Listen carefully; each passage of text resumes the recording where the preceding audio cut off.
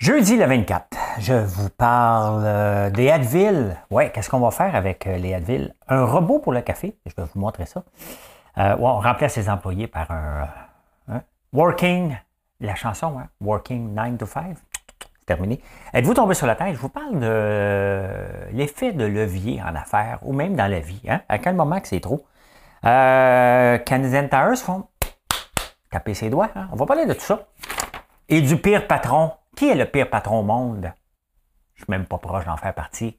Haters gonna hate! Mais c'est pas moi qui est là-dedans. Bon show, bon show, bon show. C'est le piton ici que je veux peser.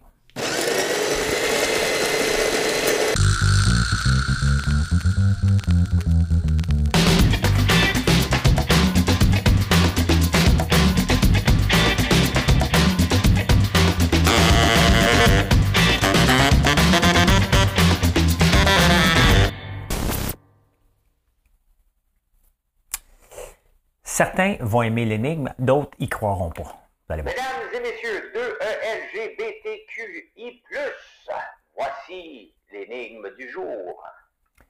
Nous sommes le 24 novembre et le 24 novembre 1859, ça se trouve être 8 ans avant la Confédération du Canada. Hein?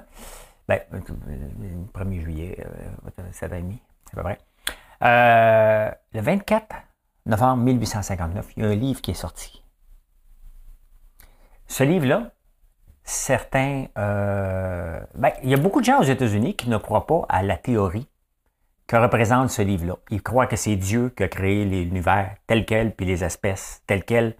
Quel est le nom du livre et de l'auteur qui a été publié le 24 novembre 1859? Hein?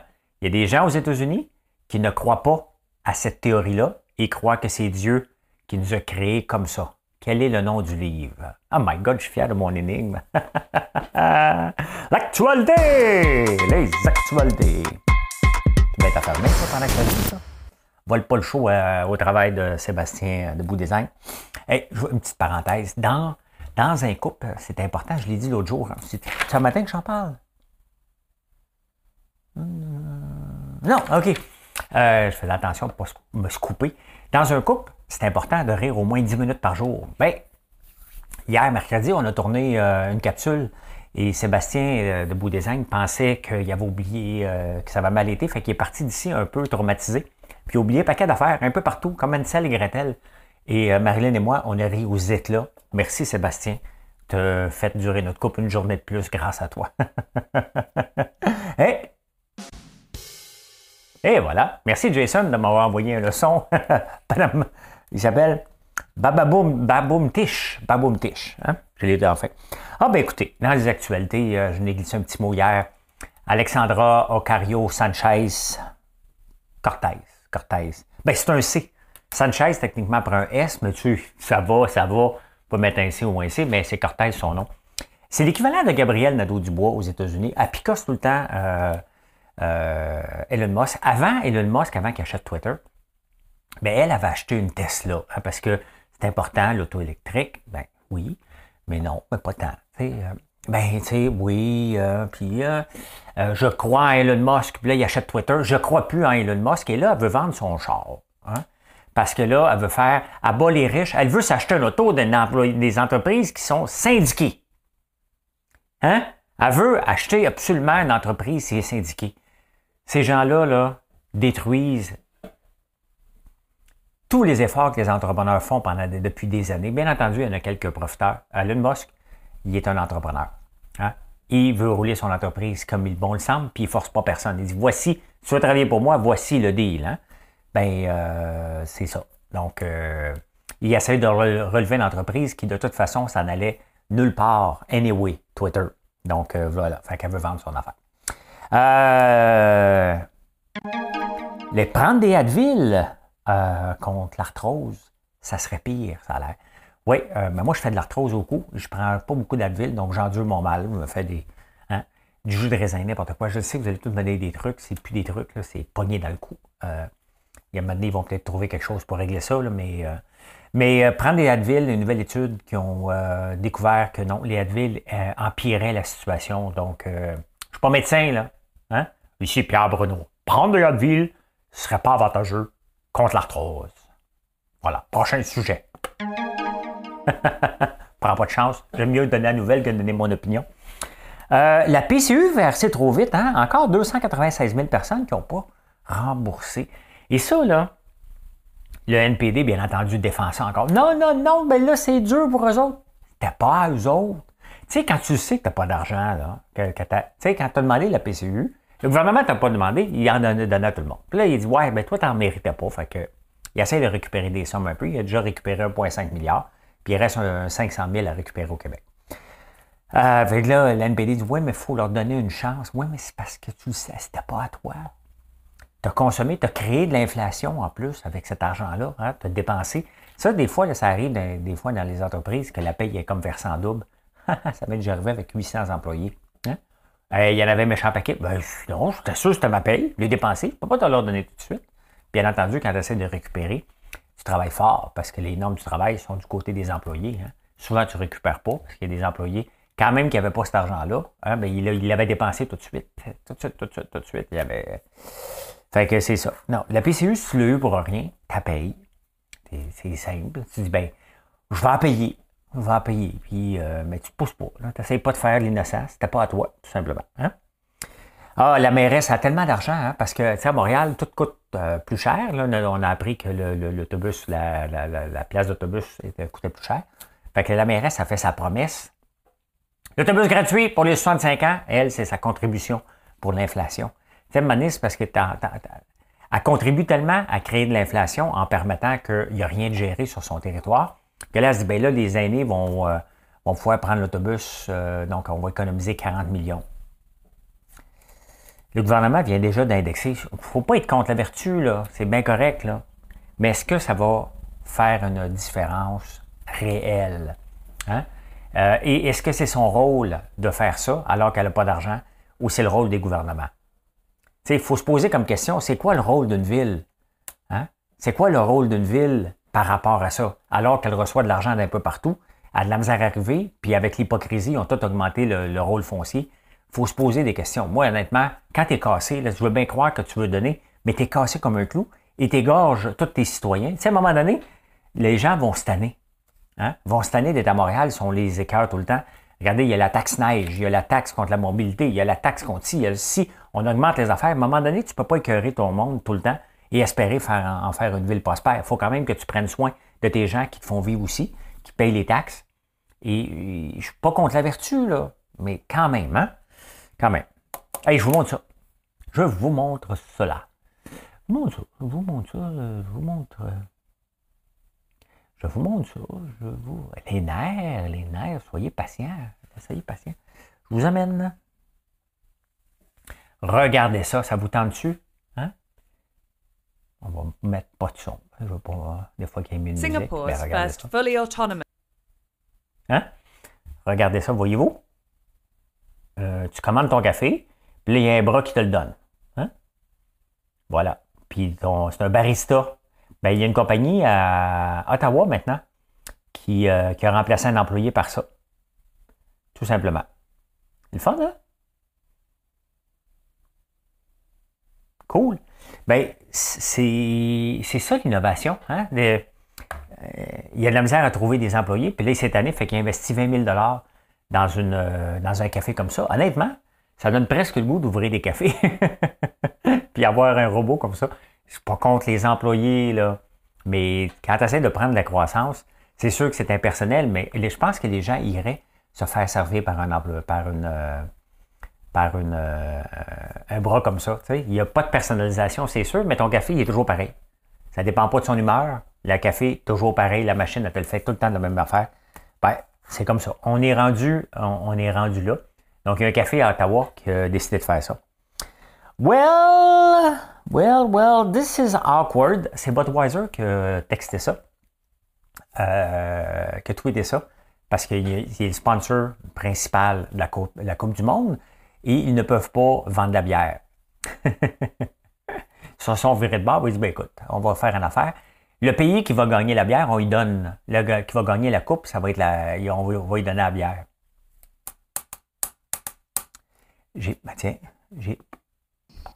Imagine-toi si c'est le Qatar qui gagne la Coupe du Monde.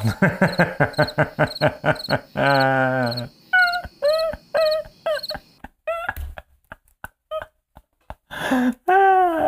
serait trop drôle que ce soit un pays musulman, que la bière est interdite, puis c'est eux autres qui gagnent la Coupe. Budweiser n'a pas tellement confiance que ce soit l'Arabie Saoudite ou le Qatar, mais qui sait, hein? Ça serait trop drôle. Ça serait trop drôle. Working 9 to 9. Work. J'ai-tu la vraie chanson? Working 9 to 5. Lyrics. Tumble out of the bed. Working. Attends un peu. Madame Cahouette, sortez de la. On va la sortir. Je sais pas toutes les paroles, mais on va bien. Working 9 to 5, what a way to make a living, barely getting by. It's all taken and no given. Ben là, le 9 to 5 commence à être pas mal terminé. D'ailleurs, Twitter il a dit ça, si tu veux travailler 9 to 9, c'est plus le 9 à 9 maintenant. Et avec l'inflation, quand même, il y a de plus en plus de gens qui prennent une deuxième job, donc qui travaillent de 9 à 9 pour être capable d'arriver. Donc, c'est spécial, hein? On est en pénurie de main-d'œuvre, donc ils peuvent travailler, il y a de la job en masse et l'inflation est dans le tapis. Donc, il y a de plus en plus, malheureusement, de gens. Il y en a qui veulent travailler 9 à 9, mais il y en a d'autres aussi qui sont obligés de travailler 9 à 9. Donc, avec l'inflation en cours, ben, c'est une façon de contrebalancer les effets de l'inflation. Hein? Parce que je l'ai montré cette semaine, l'indice de la misère. Ben, on est élevé en ce moment parce que l'inflation est élevée, les taux d'intérêt sont élevés. Donc, si les gens veulent maintenir le même rythme de vie, financièrement, ben, ils sont obligés de travailler un petit peu plus.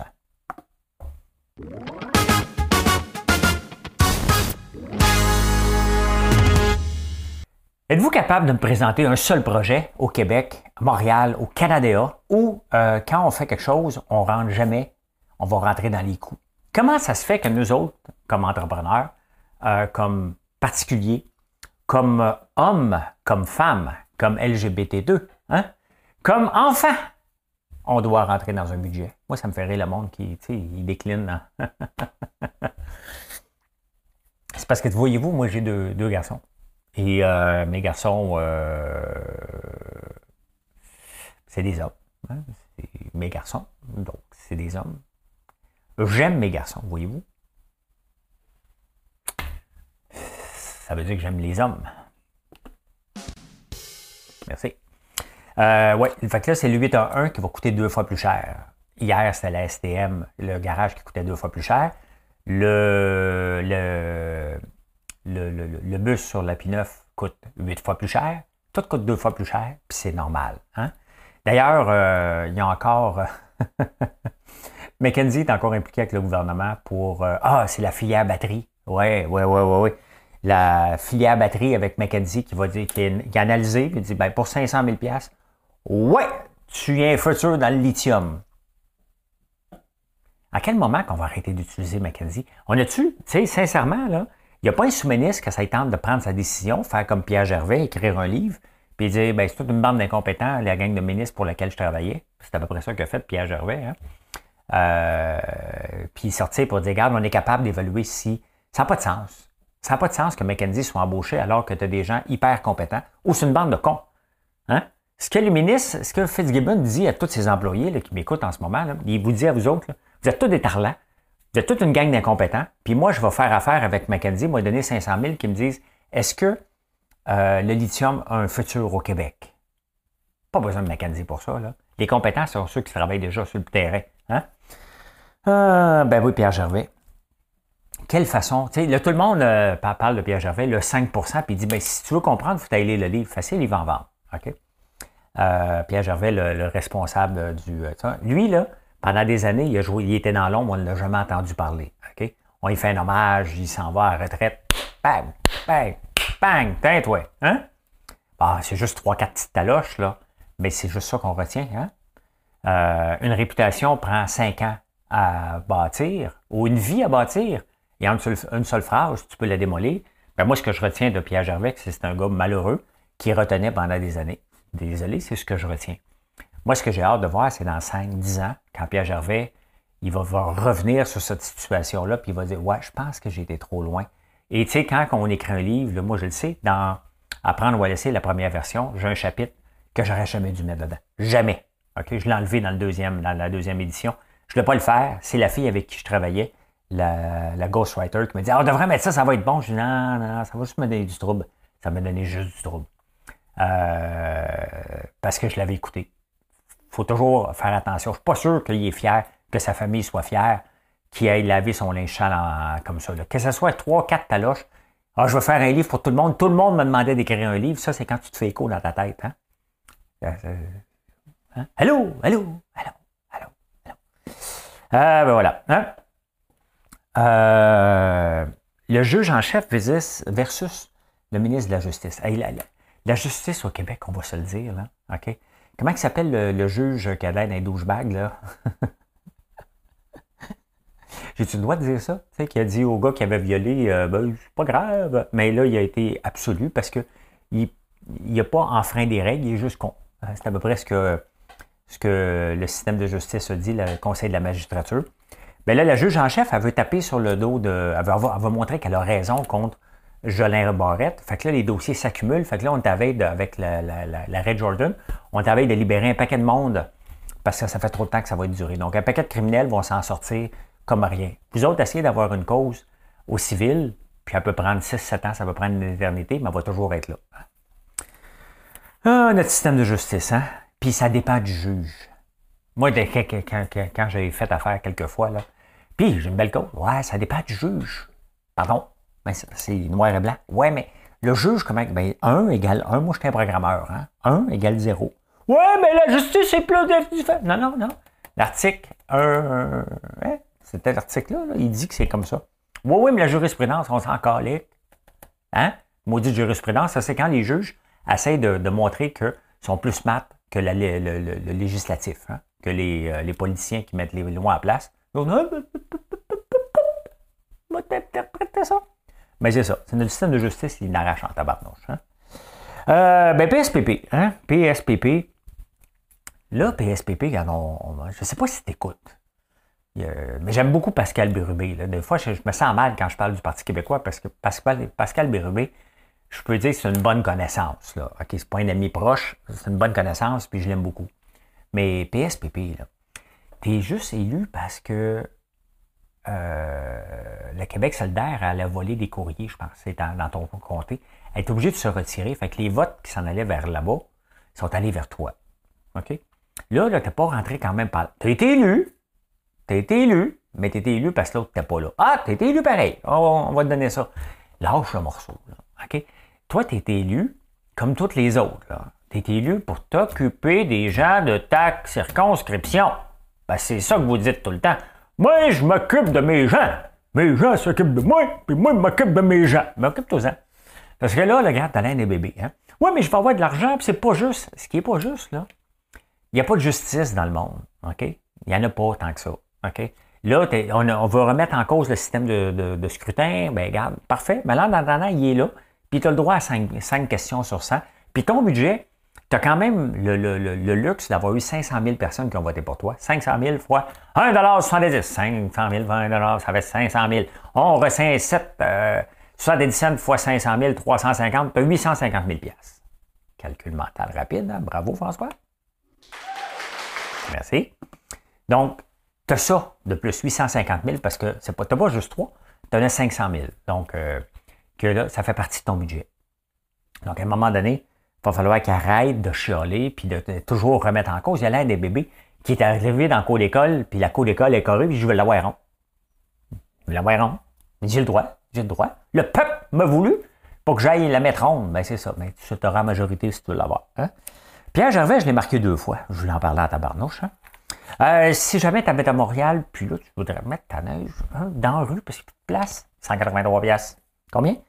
De 50 à 183 $. Je bête sur le 183 $. Oui, parce que non, la neige, on ne la met pas là. Oui, mais je paye des taxes. Oui, tu payes des taxes pour nettoyer la neige qui tombe dans la rue. La neige qui tombe chez vous, tu envoies ça dans la rue. C'est pas la même neige. Oui, mais je la mets où?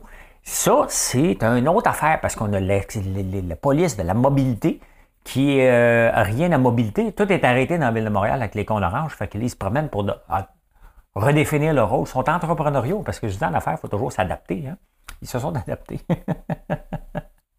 Tomber sur la tête. Tomber sur la tête. Hey, je vous parle aujourd'hui de l'effet de levier parce qu'on l'a vu avec l'effet, le groupe Sélection. On l'a vu avec Disney. Hein? Regardez Disney. J'ai-tu ça ici? Ouais, bon, c'est ça qui m'a fait inspirer.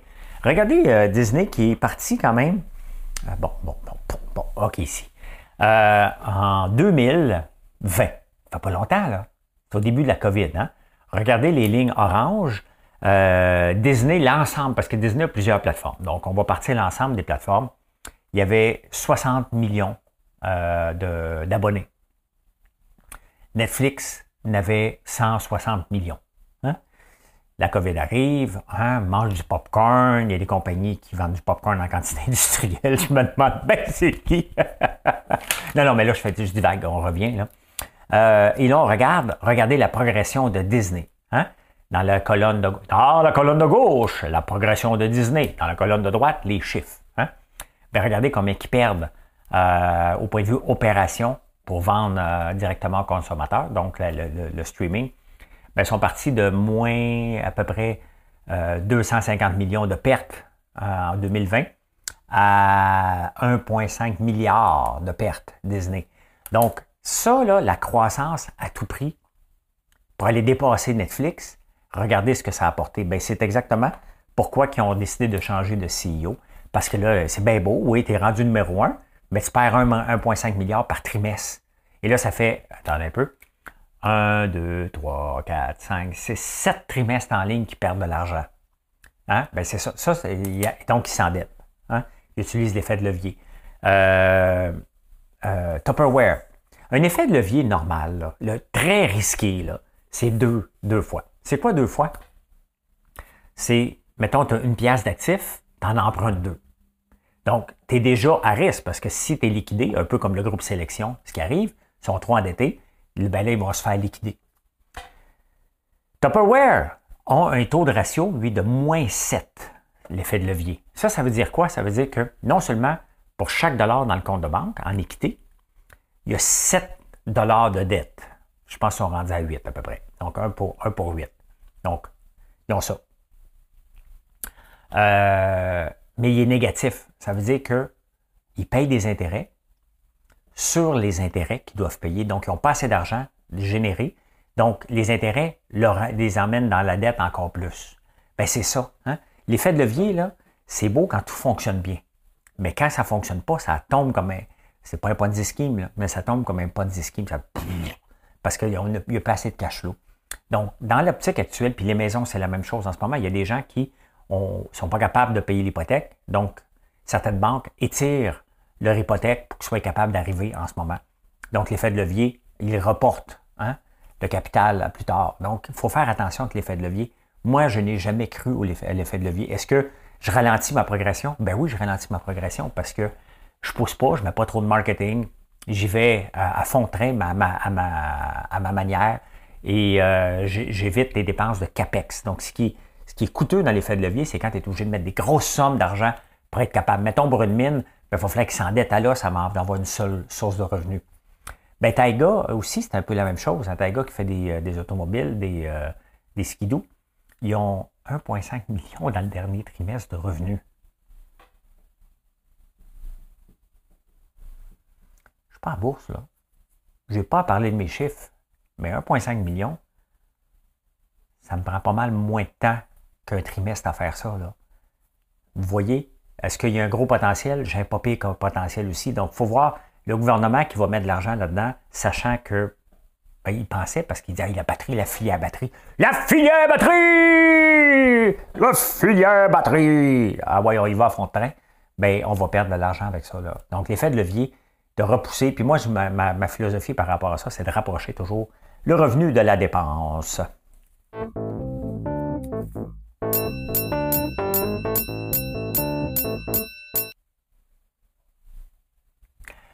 J'étais en train de lire. Mark Zuckerberg, le président fondateur de Facebook, J'en ai parlé l'autre jour quand je vous ai montré son château, puis le fait qu'il ne va plus au bureau. Il y avait déjà des rumeurs qu'il essaye le tout pour lui en allant dans le métaverse, mais si ça ne marche pas, ça ne le dérange pas parce qu'il ne vit plus à San Francisco, dans le Silicon Valley. Il vit à Hawaii dans un domaine de 100 millions. Et son argent est fait, puis là, il essaye le tout pour le tout avec Facebook. Puis si ça pète, ça pète. Lui, ça ne le dérange pas. Mais là, bon, il y a des rumeurs de plus en plus sérieuses qui partiraient. Hein? Qui partiraient partir pour partir, là, tu sais, genre la chanson, là. Meta. On va venir ici. Meta. Meta. Meta, Meta, Meta. Quel nom de merde. Hein? Je vous montre ça. Ça a été annoncé hier. Donc, il était à 111. Ça reste pas mal stable. Pendant que je suis là, regardez John Deere. John Deere, qui fait des tracteurs, il y a un indice de l'agriculture. Regardez l'augmentation. Hier, ils ont rapporté des earnings qui sont meilleurs que prévu. Pourquoi? Parce qu'ils ont moins d'offres. Hein? Ils ont moins d'offres de tracteurs, donc ça leur permet de grimper les prix. Ça aide l'inflation, bien entendu, et voilà, à cause de le manque de puces, le manque de ressources, ils en font moins, puis ils font plus d'argent. Puis des fois, c'est un peu ça. Malheureusement, là, c'est les fermiers qui ont payé le pot, qui ont payé le prix. Mais voilà. Hein? Voilà. Le Québécois va dépenser 1090$ cette année. Pour Noël, 120$ de plus que l'année passée. Mais ça fait 2 fois que je vous en parle. Honnêtement, c'est sûr, on va avoir, pas moi, là, mais vous allez avoir 500$. Donc pour Noël.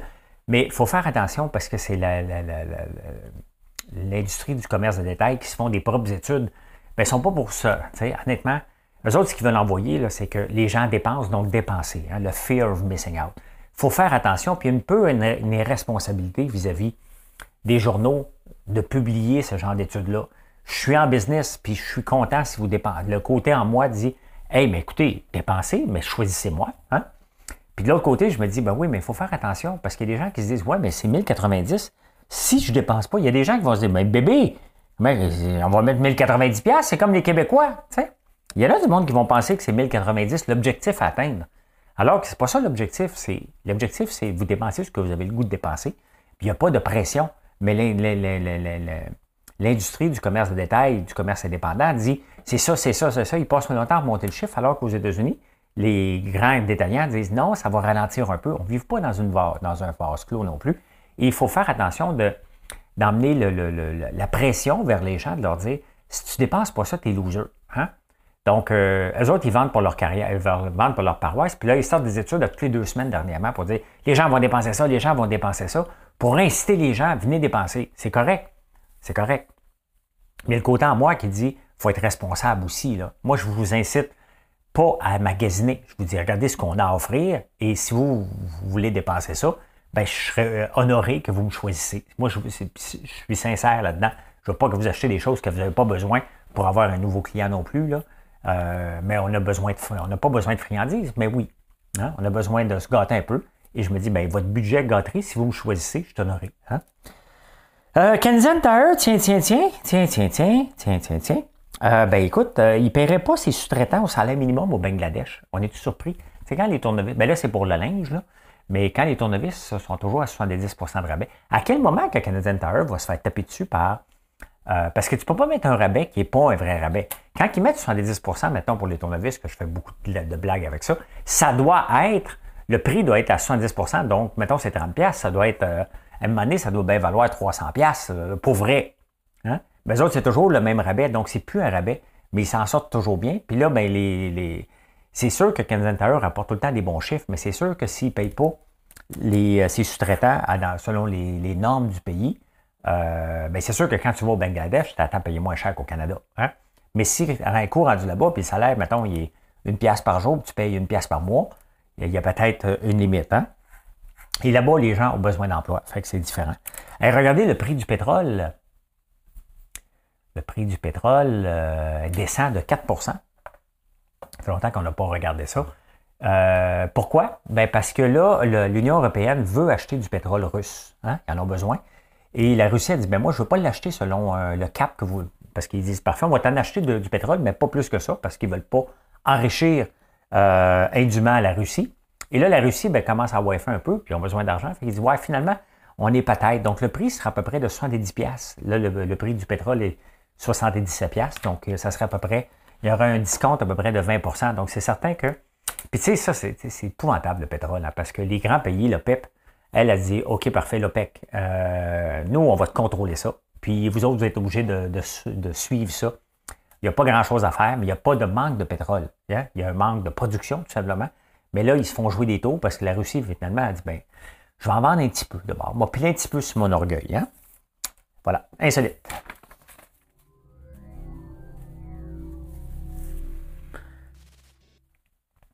Noël approche et à l'âge de Noël, il faut faire attention que les enfants ne prennent pas un petit coup. Hein? Moi, ça m'est arrivé, j'avais 5 ans et 4 ans même, 3 ans. Pendant que mes parents étaient dans le salon, où j'avais été tout vider les verres. Puis j'avais été voir mes parents, puis je disais, hey, on s'en va-tu du site parce qu'il n'y a personne de beau ici? Mais là, il y a une étude au UK, ça a l'air que c'est permis de donner de l'alcool à des enfants à la maison à partir de l'âge de 5 ans. Puis là, les psys disent, écoute, tu devrais attendre 15 ans. Là. Je sais que 5 ans, c'est correct, mais ils vont. Parce que ça a l'air que si tu prends un coup quand tu es jeune, tes chances de devenir alcoolique sont plus élevées plus tard. Fait que je suis encore correct, là. Je suis encore correct, mais ouais, on peut boire à 5 ans à la maison. Ben, je ne savais même pas qu'il y avait une règle par rapport à ça. Hein? L'amour au temps moderne. Êtes-vous en amour? Ben, on va vous dire quoi faire en premier. Ben, moi, j'habite pas avec Marilyn, mais là, quand on est ensemble, puis on se dort ensemble, avant même de toucher à notre téléphone, si vous voulez, la première, plus grande preuve d'amour, là, hein, c'est que tu te lèves le matin, tu le regardes, tu dis bon matin. Hein? Un bon matin, le conducteur s'arrête et te demande l'heure. Ben, ça a l'air que si tu dis bon matin, c'est la preuve d'amour numéro 1 avant de regarder ton sel. Oh, hein, notre amour vers le sel est très élevé. Fait que voilà. Le deuxième, c'est de dire I love you chaque jour au moins. Je t'aime. Tu sais? Je t'aime, je t'aime. Je t'aime, oh oui, je t'aime. Hein? Bien rire ensemble aussi. Hein? Ah, le mot de l'année, Globen Mode. Le mot de l'année, selon l'Oxford, ils vont demander aux gens de voter, mais ça a l'air que le mot de l'année, c'est celui-là. Globen Mode. Globen Mode. Ça? Globen Mode. Voyons. Bon, il va falloir que je le. Hein? Glow. Voyons. Oxford. Word of the Year. Là, je l'ai vraiment mal écrit, là. Le mot de l'année. What is the Oxford Word of the Year? Stand with. Ben, my God, je l'ai perdu, Colin. On en reparle demain matin. On enchaîne. Hein? Ben, avez-vous ça, vous autres, un doggy shower? Là, tu dis, hey, wow. On parlera pas de golden shower ici, puis de doggy style, là. Non, j'ai mélangé les deux mots ensemble. Doggy shower. Ben oui, c'est la grosse mode maintenant. Ben, il faut les laver, puis tout. Fait que regardez les belles douches à chien qu'on a ici, hein? Elles sont assez belles. Tout a pensé, hein? Bébé, François Lambert parle de doggy style. Non, c'est doggy. De quoi? Golden shower! Non, c'est doggy.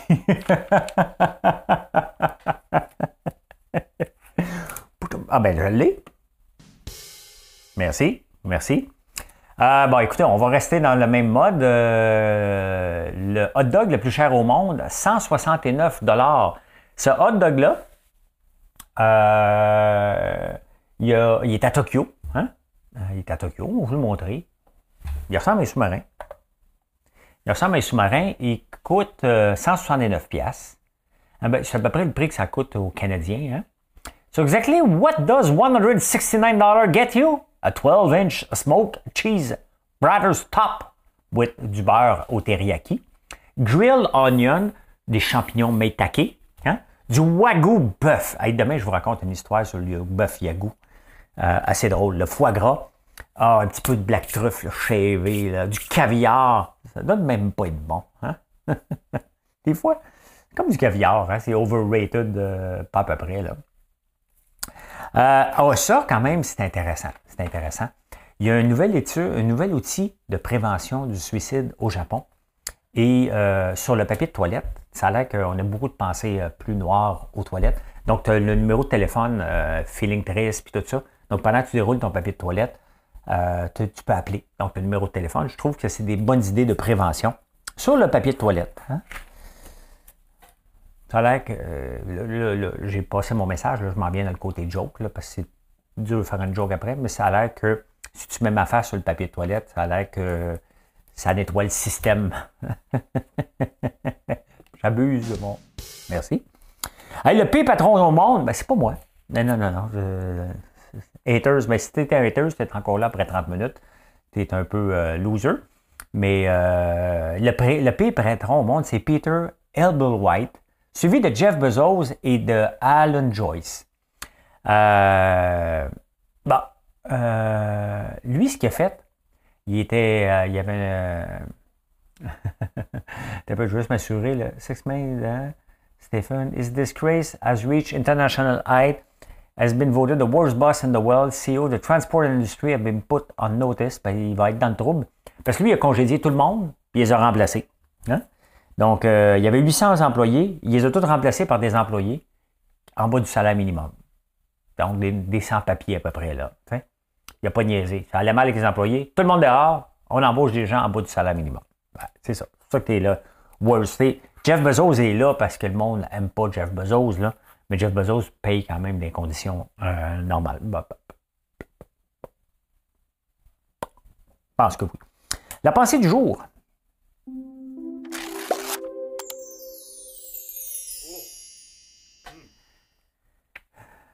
C'est quoi le travail d'un entrepreneur? Hein? Le travail d'un entrepreneur, là, c'est de trouver un problème qui a besoin d'une solution. Et de produire la solution. Ça ne veut pas dire là, les problèmes qui viennent avec la job d'être entrepreneur. Mais si tu te lances en affaires, regarde, ils sont où les lacunes dans le marché. Trouve une solution. Produis-la. C'est simple, hein? On s'en va à l'énigme. Mesdames et messieurs, 2ELGBTQI+, voici l'énigme du jour.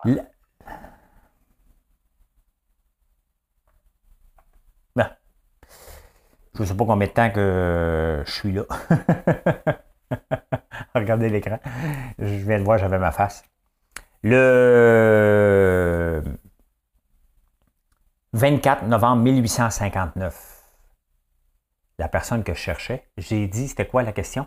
Les gens aux États-Unis qui ne croient pas à cette théorie-là, qui croient que c'est Dieu qui nous a amenés là. Donc, c'est le livre « L'origine des espèces » de Charles Darwin que je cherchais. Le livre a été publié le 24 novembre 1859. Et mesdames et messieurs, je peux dire ceci. Mission accomplished. Eh bien voilà.